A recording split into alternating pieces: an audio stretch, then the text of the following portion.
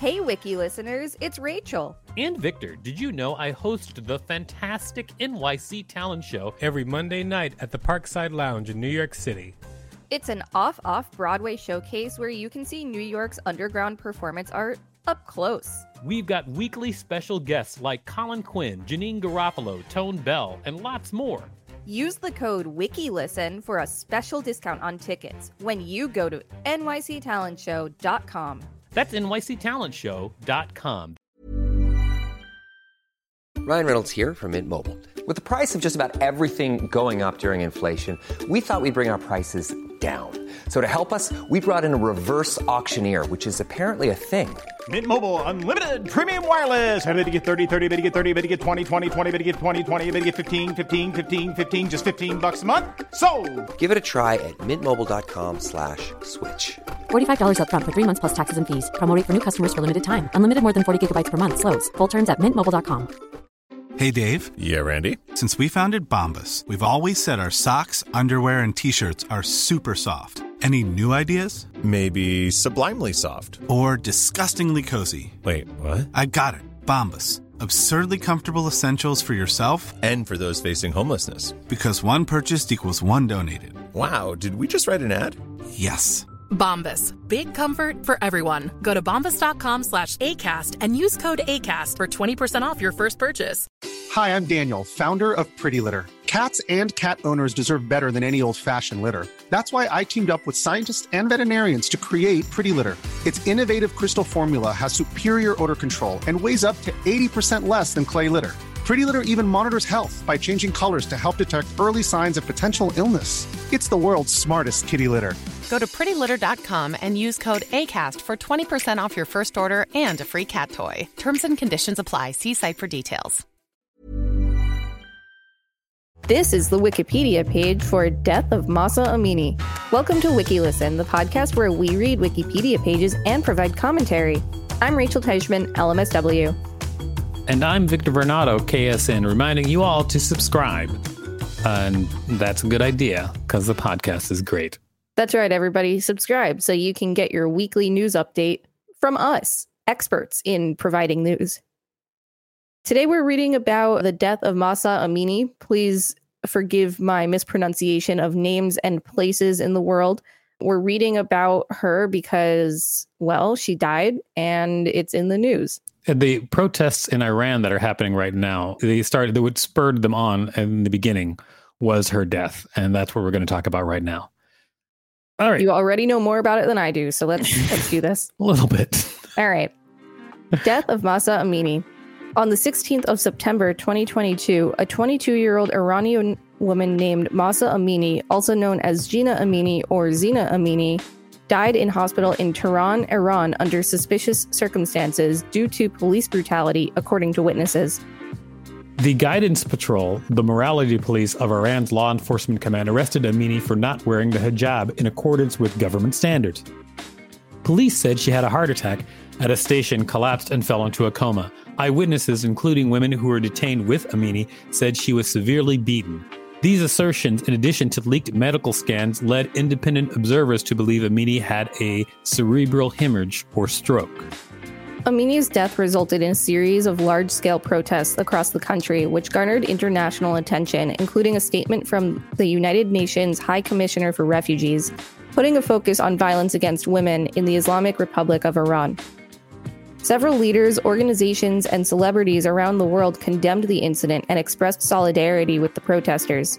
The United States Department of the Treasury and Canada imposed sanctions on the morality police and Iranian leaders in various security organizations. The government of Iran attempted to suppress the protests, shooting protesters with birdshot and metal pellets, deploying tear gas and water cannons, blocking access to many apps including Instagram and WhatsApp, and limiting internet accessibility to reduce protesters' ability to organize.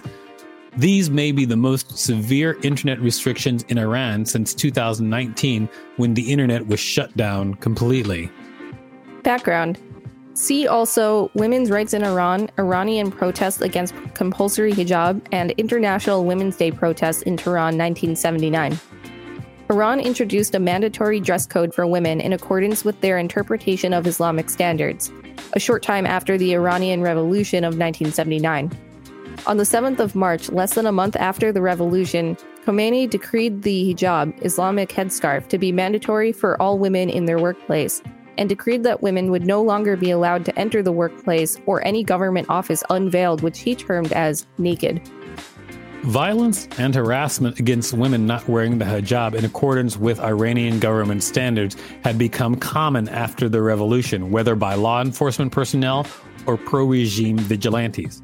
From 1980, women could not enter government or public buildings or attend their workplace without hijab. In 1983, mandatory hijab in public was introduced in the penal code, stating that women who appear in public without religious hijab will be sentenced to whipping up to 74 lashes. But in practice, a number of women, such as Saba Cord Afshari and Yasaman Ariani, were sentenced to heavy prison terms. In the last decade, clothing in Iranian society underwent significant changes, and young women in particular tend to be more liberal about hijab rules, prompting the Guidance Patrol, Iran's morality police, to launch intermittent campaigns to verbally admonish or violently arrest and re-educate women they considered to be wearing the hijab incorrectly. Under routine circumstances, the detainees are brought to a center where they are re-instructed in the dress regulations for hours, before being made to sign a pledge to uphold said regulations, and then being allowed to leave with their family. Wiki listeners, you can help support us by listening to this message while you fight the morality police. Thank you for listening to that message, and now let's get back to reading more depressing material. Protests against the compulsory hijab have been common since 1979, with one of the largest protests taking place between the 8th and 14th of March 1979, beginning on International Women's Day and a day after hijab rules were introduced by the Islamic Republic. Protests against mandatory hijab rules continued, such as during the 2019-2020 Iranian protests, when protesters attacked a Guidance Patrol van and freed two detained women. In 2020, Iran's government leader Ali Khamenei was quoted for saying that improperly veiled women should be made to feel unsafe, a statement that was supported by other officials and clerics and paved the way to more violence against women. Among the general population, however, an independent survey conducted in the same year showed that 58% of Iranians did not believe in hijab altogether, and 72% were against compulsory hijab rules. Only 15% insisted on the legal obligation to wear it in public. Ugh, gross. What is the matter with the world? The patriarchy. Victim. Main article, Mahsa Amini, Gina. Mahsa Amini was born into a Kurdish family in Saqqez, Kurdistan province in 2000. She had one brother. Her parents gave her the Kurdish name Gina, also spelled Gina, but as official documents are written in Persian, her name is Mahsa in her passport. Circumstances of death. Mahsa Amini had come to Tehran to visit her brother, and on the 13th of September 2022, she was arrested by the Guidance Patrol at the entry of the Shahid Haghani Expressway while in Tehran while in company of her family. She was then transferred to the custody of the Moral Security Agency.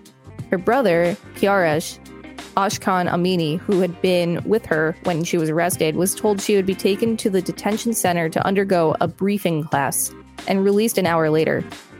Her brother was informed his sister had had a heart attack and a brain seizure at the police station where Mahsa was taken to. 2 hours after her arrest, she was taken to Kasra Hospital.